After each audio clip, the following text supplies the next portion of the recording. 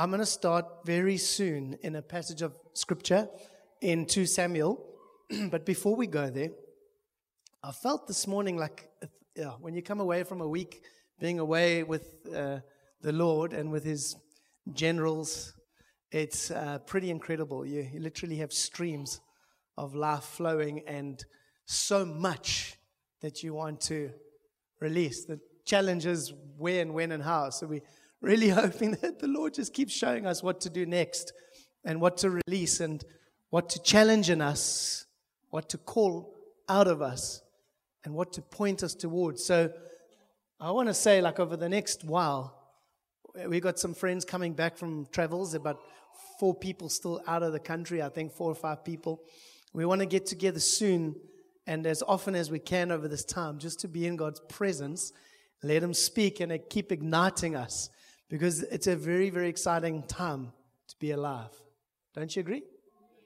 Either it's a very, very, very exciting time to be alive, or it's the most desperate, depressing, terrible time to be alive. It depends which way you look at it, right? I'm not always ultra positive, by the way. I know I'm more on that side, but I don't know how often over the last while have I looked at the news and the situations and gone, if I was not a believer, if I didn't know Jesus, I don't know what I would be doing to myself. I would probably be a wreck by now, or maybe I wouldn't be alive, because it is such a train smash out there in the world. But then on the other side, God picked you and I to be alive right now, to serve Him and to extend His kingdom at the best time that any believer could, I think. Any believer in God's household would love to be alive today. So what are we doing with that? That's a question I had. What are we doing with the great opportunity that we have to be alive? Are we looking around and going, just beam me up, Scotty, or take me home, Lord, or get me out of this mess? Or we're going, oh my word, look at the opportunity we've got. In the Lord, He's chosen us. And better yet, if you have children, He's entrusted us to even bring little ones into this world, to be the light bringers and the kingdom, the kingdom children that He desires for our future, however long that is on this earth. I don't know. Not going to get into that now. But I wanted to quickly talk about 3 men. Try to keep it to 3. But some men that were, you don't hear their names enough, I don't think. And I'll give you their names. The first, we're going to read about them in 2 Samuel, but the first name, we're going to go with Joseb. He's got a double barrel name. I'll give it to you. Joseb Basbeth. We're going to call him Josh. Josh is easier. Josh is the first one. Okay. Second one is Eleazar. That's easy. Eleazar. And the third one we can call Shammah. So Josh, Eleazar. Okay, it's a good name, Eleazar. I actually know an Eleazar in Cape Town. Beautiful name. And he grew up a Muslim and became a believer. A guy called Eleazar from Mitchell's Plain. Beautiful man, still serving God. Was a professional footballer, and I never knew why he was called Eleazar. And now I know. Because I'm a believer, and I've seen there was an Eleazar who served King David in the Old Testament, and you'll hear about what he did. And the third one is Shammah. So a little bit about these guys. These are men who risked it all for their king, their earthly king, but they risked it all for their God. They, at the time that they lived, before Jesus came from the lineage of their king, who was King David of God's people at the time. But these men risked absolutely everything in their lives for the time that God gave them to live. And I believe that what He's asking us is to do the same. But would we risk all on Jesus? And so I'm going to read a quote before I touch a little bit more on those 3 men. And this quote has struck me all week, probably more than anything. And the quote is this, very simply, if you want to write it down. I don't have it on the board, on the wall, but it's this. It's very simply, to risk all on Jesus is to end all risk. Hey? To risk all on Jesus is to end all risk. Who wants to end all risk? I'm I want to end risk. So the way to do that, according to the Charles Haddon Spurgeon, the Prince of Preachers back in the day, Spurgeon, that was his quote, and to risk everything on Jesus. Not 80% of our life, half our life, everything on Jesus is to end all risk. I was thinking about it, like some of the things that make us feel like those that struggle to live in this life, those that it's too difficult, Lord, to be living in 2023. I think it's because we count the risks too often, if I'm honest. So I'm actually going to jump to my end because I've got something here. And this is not a definitive list. But how often do you and I ask these questions financially? It's so risky, Lord. Taking jobs, considering other nations, considering change. There's a risk financially in our lives all the time. We're considering financial risk, aren't we? Constantly. It can take up a lot more thought than even the Lord Jesus sometimes. What about health risks? Considering risks around our health all the time. What about just general safety and protection? The risk. Hey, we've had break-ins in the street that we live right now. People coming in during the load shedding hours of the morning. My neighbors putting up these special cameras to try and put booms in our street. And we just got neighbors. We had squatters. How's this? Move in over Christmas into an abandoned house in our street. Yeah. And we got like security guys to come in and throw squatters out. And we had these mavericks come in and put them in a van and go and drop them in Brooklyn. And these big men guarding the house. It was just chaos in us. It's a risk to live in a lovely suburb in the middle of Milnerton, Sunset Beach. Safety risk every single day. People that I bump into are talking to me, have you got the cameras? Have you phoned the security? You know what? I just want to risk everything on Jesus when I hear that, including the safety of my family. I'm going to lock my doors and put the cell phones away at night, Taryn. Put the laptop away. Don't leave the laptop on the dining room table. I said to Taryn, I'm just going to pack things away to not entice people who might stand by the sliding door. Yeah? I'm not going to buy a gun either. Chatting. When Dale and I were talking about, there's risk on both sides, whether you arm yourself or not. I'm like, there's risk all the time, Lord. But I want to risk whatever He leads me into, I want to risk everything on Him. Because anything outside of that, I want to end all risk is what it's like having this mindset. It's huge. So last night in worship, oh my word, there were encounters, hey? I was like, Lord, you're just doing so much. This guy went down. Actually, Ozzy was next to me. The Ozzy guy that was spoken about. I didn't realize until afterwards. Oh, that was Ozzy. He just hit the deck. And then these guys were praying for him. And then I felt, as I was considering this quote from Spurgeon about risk, I felt the Lord give me a picture, which I think was more for me, but also for us today, not for last night to be shared with the wider family, but it was this picture of jumping out of an airplane, me jumping out of an airplane, simple picture, parachute on the back. And actually, when you jump, I think I might be one of those that need a push. I don't think I'm going to jump. I'm going to be like, someone's going to have to push me out that plane, like a friend would have to do that. It is the only way I would do it, because of heights. I'm okay with heights, but it's not my favorite. So if a friend has pushed me out the plane and the parachute's on, it was like, I can only rely on one thing. That parachute must work. And it's the same with Jesus. When it comes to our finance and the protection of our families and our safety in South Africa and our health and parents, our children, when we think about ourselves, but we think about them way more, right, parents? So it's not only us we're considering now, we're thinking about the little ones. So it's like double whammy, double the amount of things to keep you up at night, double the risk. In some cases, triple the risk, depending on how many kids we've got. Snip, snip, snip. Anyway. End all risk. But the more you have to trust the parachute, the more you have to risk everything on Jesus. You know what I mean? Like their health. Who knows? Who knows what's coming tomorrow? He knows. And I thought about these men in the Old Testament. Josh, Eleazar, Shammah. And I'm going to read a little bit about them in 2 Samuel. Let's read a few chapters together from 2 Samuel chapter 23 and from verse 8. 2 Samuel 23 and from verse 8. These are the names of David's mighty men.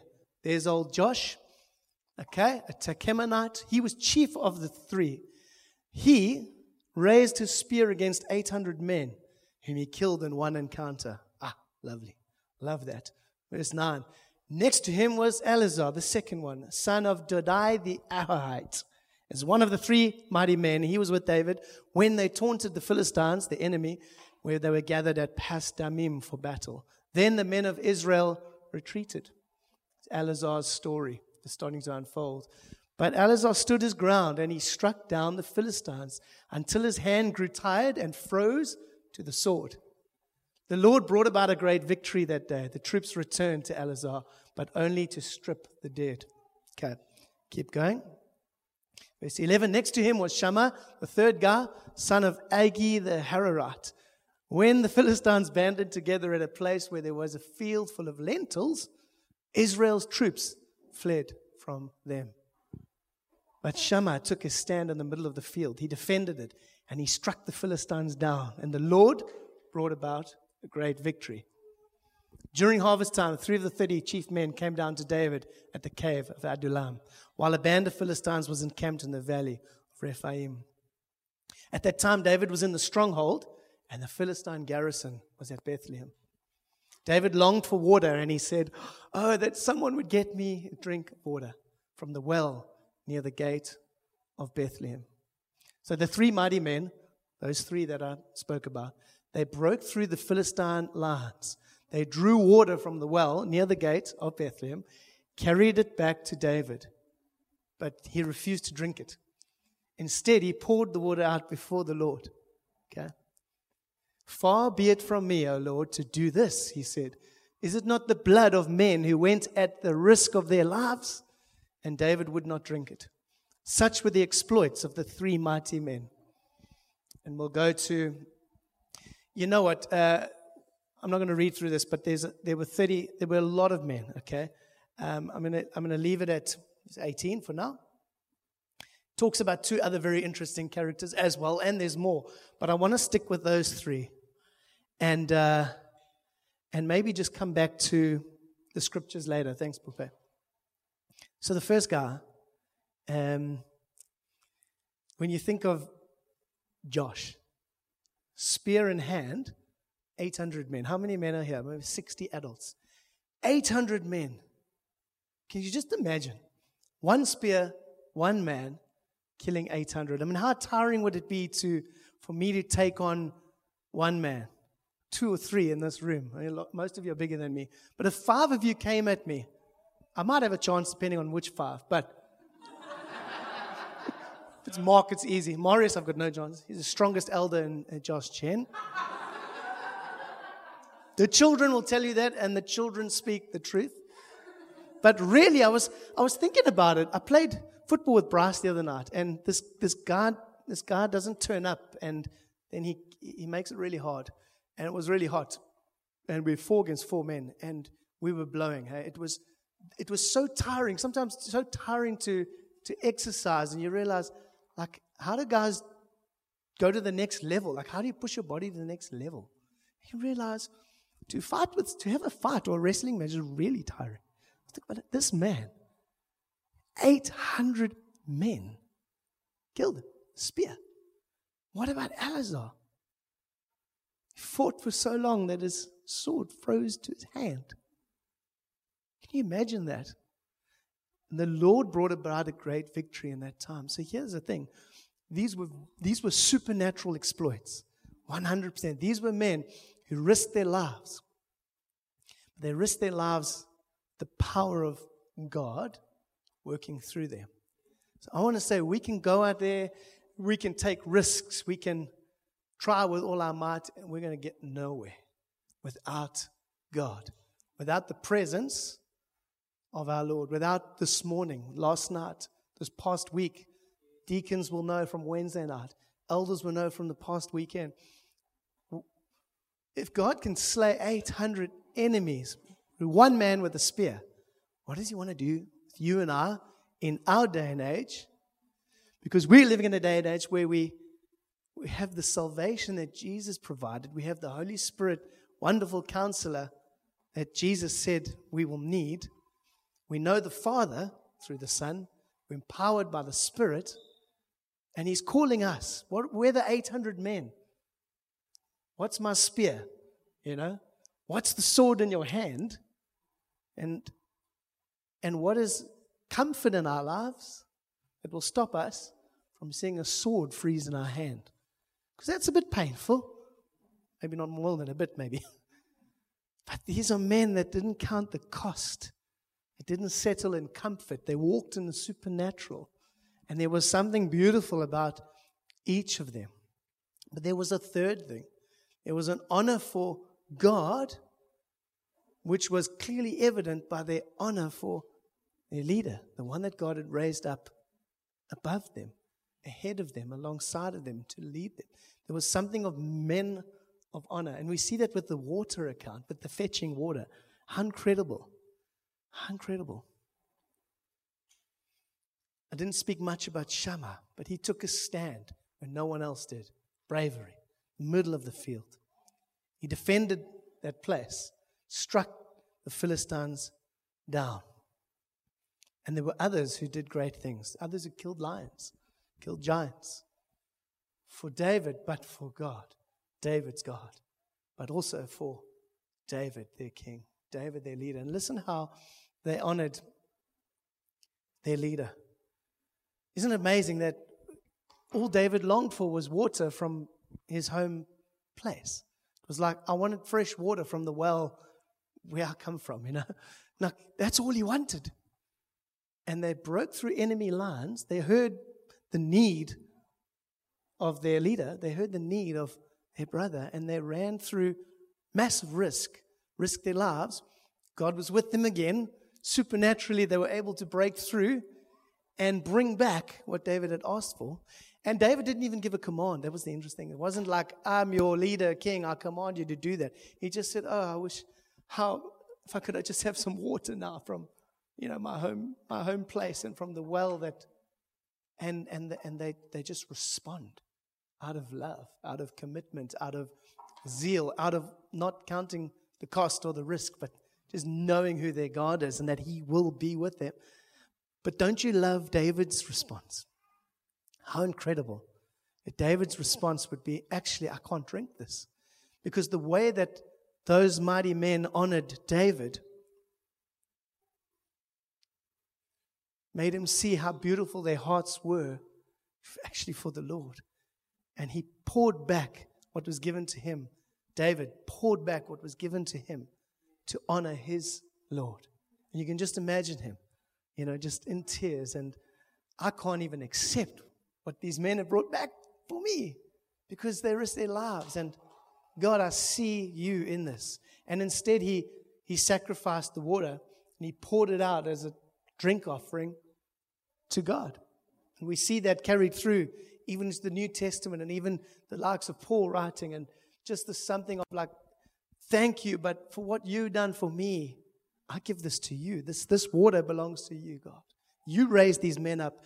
You gave them the supernatural victories. You gave them the victories. And David very well knew that every victory he had, it was the Lord who brought about victory.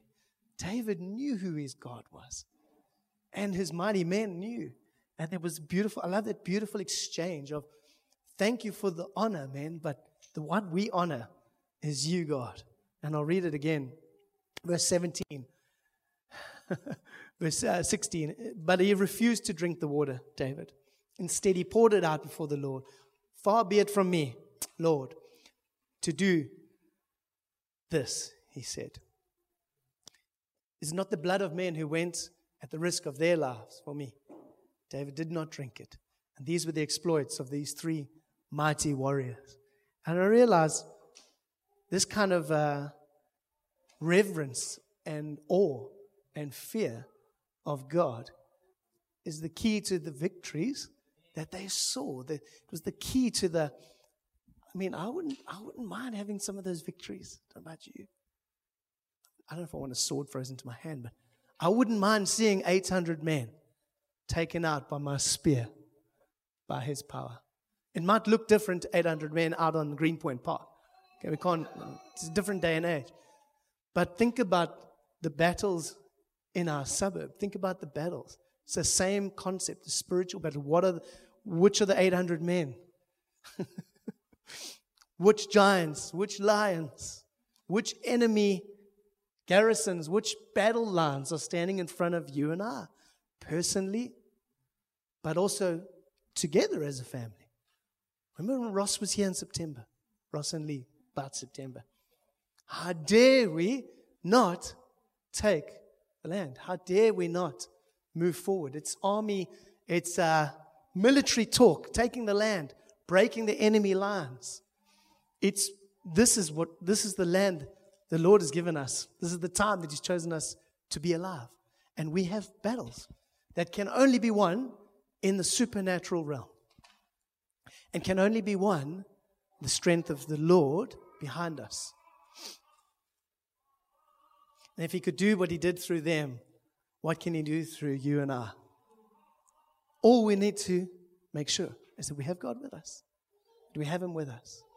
And there's a reverence and an awe that I believe He has for each of us. When we come to Him in times like this, in worship, last night, it become a lifestyle for us. Being on our knees before Him and seeing Him for who He is and for what He has done. He's granted us salvation. By pure revelation, the likes of David in history understood, because it was David who said, my Lord. He knew God as his Lord, but he also knew the Son. He knew the Son because he had prophetic revelation. He even wrote in the Psalms. He spoke about my Lord, the Lord, said to my Lord. David knew before, the Lord God said to my Lord, the Son, the Savior, who was to come from his bloodline still. He had revelation. He already had revelation of the Trinity and the fact that the Son has always been around. He was there. Jesus was around when we were being created. When his Father was creating the world. There was a sense of awe and reverence and revelation that David had. And we've been given it all because just by being born in our time, we have everything to do great exploits and to risk so much. But without the awe and reverence of who He is, we won't see the battles won like these men saw. And I feel like there's something that the Lord wants to do with us, which is very deep. We went deep very quickly. It's almost like we just, okay. All right, Lord, you've got our attention this morning. What is it that you want to say to us? I know one thing, He didn't want one of us to miss Him today. I looked around the room, there's about 5 people I don't know, and I felt God say, He does not want you and I to miss Him today. He doesn't want us to miss Him. Intimately, He wants to encounter each of us and meet us. And what does He want to give us? Well, let Him speak to your heart. But I do think as a group of people, I think there's something very clear to me that He wants to give us. And it's a deep sense of reverence and awe and fear in a healthy way of who He is. He is the same God who raised up David, who gave victories to men that would be hard to believe in a children's storybook. They are so outrageous. But here's the thing, that they're not storybooks. It's our God, it's history, it's real, it's biblical truth, and God has been doing these exploits through men and women like you and I throughout the ages. And in our age, He wants to do it through us. So what are we going to settle for? My question, I don't want to settle for what we've come to up to now. I feel like there's a battle line, like a garrison, and something for us to step through. And it's going to take jumping out of the aeroplane, whether your friend has to kick you out, or whether you're braver than me and you will jump out. But here's the thing. Risk it all on Jesus and end all other risk in your life. Because you know what? we're going to have way more risks coming at us tomorrow and next week and next month and next year. The risks the risks through the natural are just going to grow. It's not like things are going to get better in our world and sure, the risk element's going to come down. Finances are going to get better. Property is going to get better. Cape Town is going to become safer. South Africa is going to sort itself out. Politics will improve. It's getting worse, guys. We are called to a life of suffering because we follow Jesus. We're called to suffer. And I was chatting with someone this week. We don't even know suffering. We haven't even come close. The early church knew something. Men in this age knew something. We have got very comfortable, soft bellies, actually. We are soft people. I'm talking to me and you. Some of us have got softer bellies than others, I know. But I've got a Sweden belly since I came home, according to my kids, which is a soft. Imagine, it's even prophetic. Because you eat a lot in Sweden, it's cold, but also the government do everything for you. So in a spiritual sense, Sweden, soft belly people. It's easy. I'm trying to work on that in the natural. But in the spiritual, we don't yet know what it's like, really, to be out of our comfort zone. If we're honest, it's so comfortable for us. It's so comfortable for us. We don't need to take risks. And I think the Lord is saying, guys, Greenpoint, Josh Jen, Atlantic Seaboard, I've given you a terrain that is hugely challenging. But what a beautiful opportunity to be His hands and feet and His kingdom bringers in this part of the earth. Wow. And He entrusted us. Amazing. But we need to learn to be those that will risk everything on Jesus. And then we'll end all risk at all. What a life to live. I'll try and bring it to a close.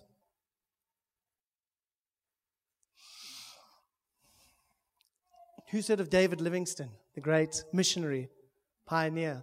I think he's from the UK, if I'm not mistaken, coming through Africa. Zambia still has a town called Livingstone. We've got churches there in our field of churches in Fort 12. But David Livingstone came through our continent, and he said a lot.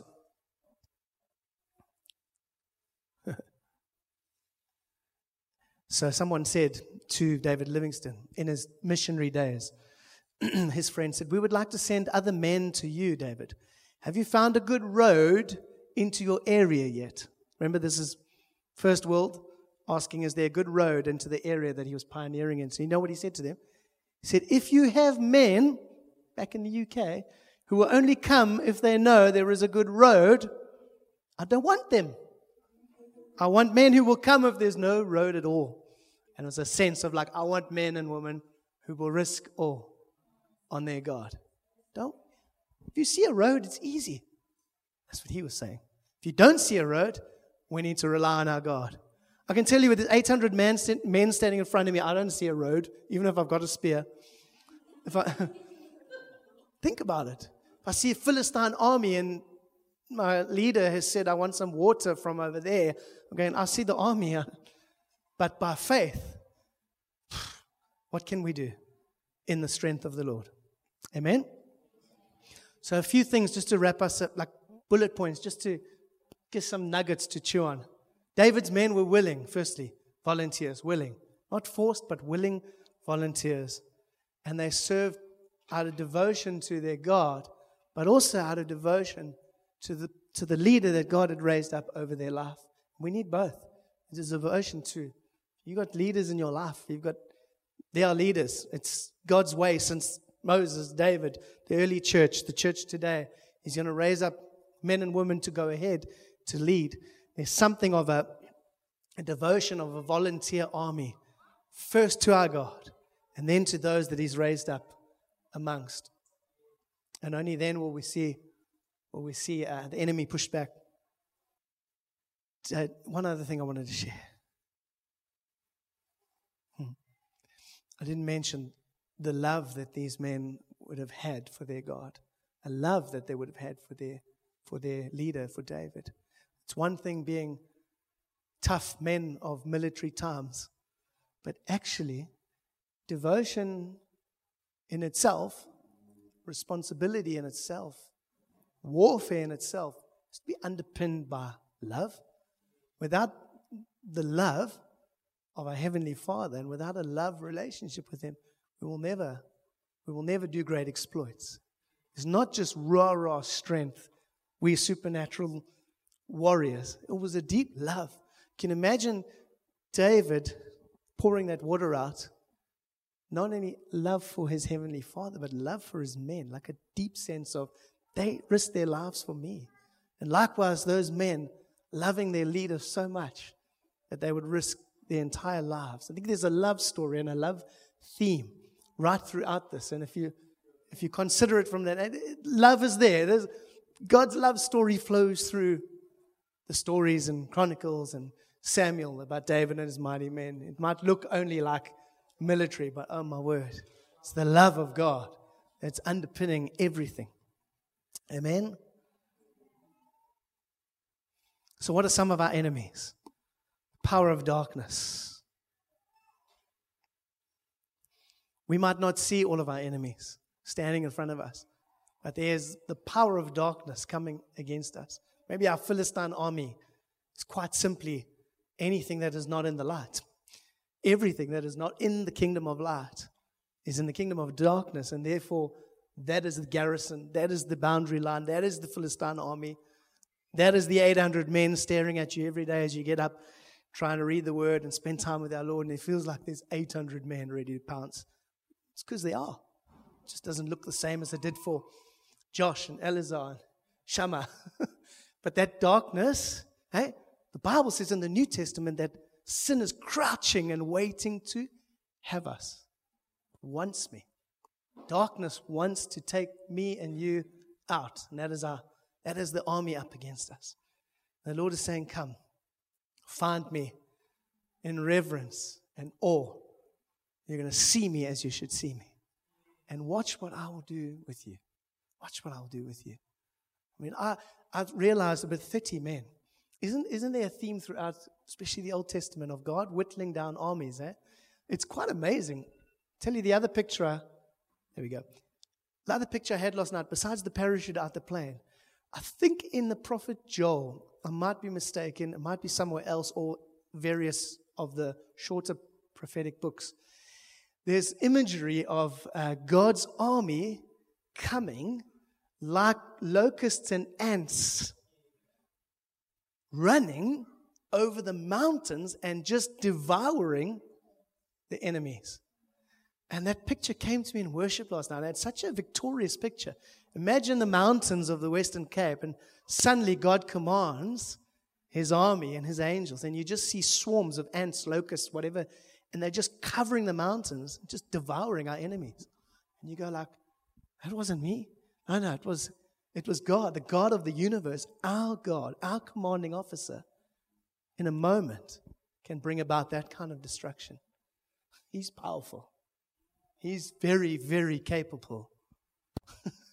And that imagery is something that caught my attention last night. Do we see these mountains? We see what He can do through us. Obedience, reverence, love for Him, of a life devoted to Him, and love devoted to the men and women that are taking a lead in your life together as an army. Do we see what He will do? All David needed was 30 mighty men. How many did Gideon need at the end? How many did many of those the Lord's greatest victories, the Old Testament, the smallest, most devoted army, when he won hearts, when he saw reverent people that relied solely on Him, and risked everything on Him. He's like, I can use that army. I can use those people. There's none of themselves. It's total reliance on me. And then He brought about the victory. It's easy for Him. But He wants us to risk everything on Him. And that's where I want to leave us. Can we do that? Can we stand together? Please, let's stand and close our eyes. Let's just wait on Him for a moment longer. I'll ask us a question. Honestly, as you just search your heart and me with you, ask the question, what Lord, show me what, Lord, is central to my life right now. Is it you, Lord? Is it absolute risk on you? Is the only parachute in my life you? Or the other things fighting for centrality, my heart, my mind? What am I prepared to risk today? What am I prepared to throw off today? We'll ask that question together. We thank you, Lord. Thank you, Lord. Just spend some time with Him. Just let Him speak into our hearts, just to show us. Lord, I want to pray that and ask that you would show us very clearly, very intimately, areas that we are not prepared to risk with you. Areas in our lives that we're not prepared to give up centrality and allow you in totally to that place. I pray that you would show each of us, men and women, and that you would do a deep sense of heart surgery in us. That you would cut out like a surgeon with a knife, that you would cut out anything that we're not willing to risk with you, whether it be finance, whether it be home, whether it be children, health, safety, all these things that are important, but not everlasting. Important, but needing your supernatural grace and covering to cover over. That we may risk all on you, Lord Jesus. Our provider, our everything, our supernatural King, Lord, Savior, provided everything for us. Lord, I commit our hearts to you as a people, as your church, as family and visitors, and say, Lord, we are your people. Just as we're doing individual heart surgery with you, Lord, I feel like I want to pray over us and ask by the power of your Holy Spirit, you would fall on us, that you would blow wind over us, that you would supernaturally enable us to jump out of the plane, to risk it all with you. Maybe it's again and again, or maybe it's for the very first time. You would right now, Lord Jesus, right now you would empower us with your presence, with your Holy Spirit, power and grace and anointing to walk out the life that you bought us for, to walk out the life that you bled for, the image of the cross. You were punished for us, Lord. You were bruised and you were mocked and you were beaten so that we would be able to walk in power and in victory, Lord. We would be able to walk in a way that conquers 800 men in front of one of us. To walk in a way that defies logic, that does not make sense. To walk in a way that sees your armies backing us, behind us, going ahead of us. Lord, you've called us to that. So Holy Spirit, would you come now? Would you come, Lord? Would you fill hearts in this place? Would you overshadow strong minds, Lord, where there's a battle in our minds? That you'd come and engage us in our spirits by your power and your presence and by your truth, the truth of your word. That you engage our spirits, that you'd override where our minds take control, where our minds get into worry and anxiety. Lord, would you override by your Spirit? And would you equip your children this morning? Equip us, Lord, to live lives of risk on you, Jesus, our perfect Prince, Prince of Peace, but also our commanding officer. He's coming back to bring an end to all things. He's coming back as a warrior. He's coming back as the head of heaven's army. He's coming back as a fiery warrior. Our Lord, Jesus. Oh, we love you so much, Lord. We love you so much. We say we rely on you. We look to you. Today we look to you afresh and anew, and with trust in our eyes that we didn't have. We woke up this morning, we look to you with a new set of eyes. To believe you, Lord. Not just to believe something about you, but to actually believe you and what you say, who you are. In Jesus' name. In Jesus' name.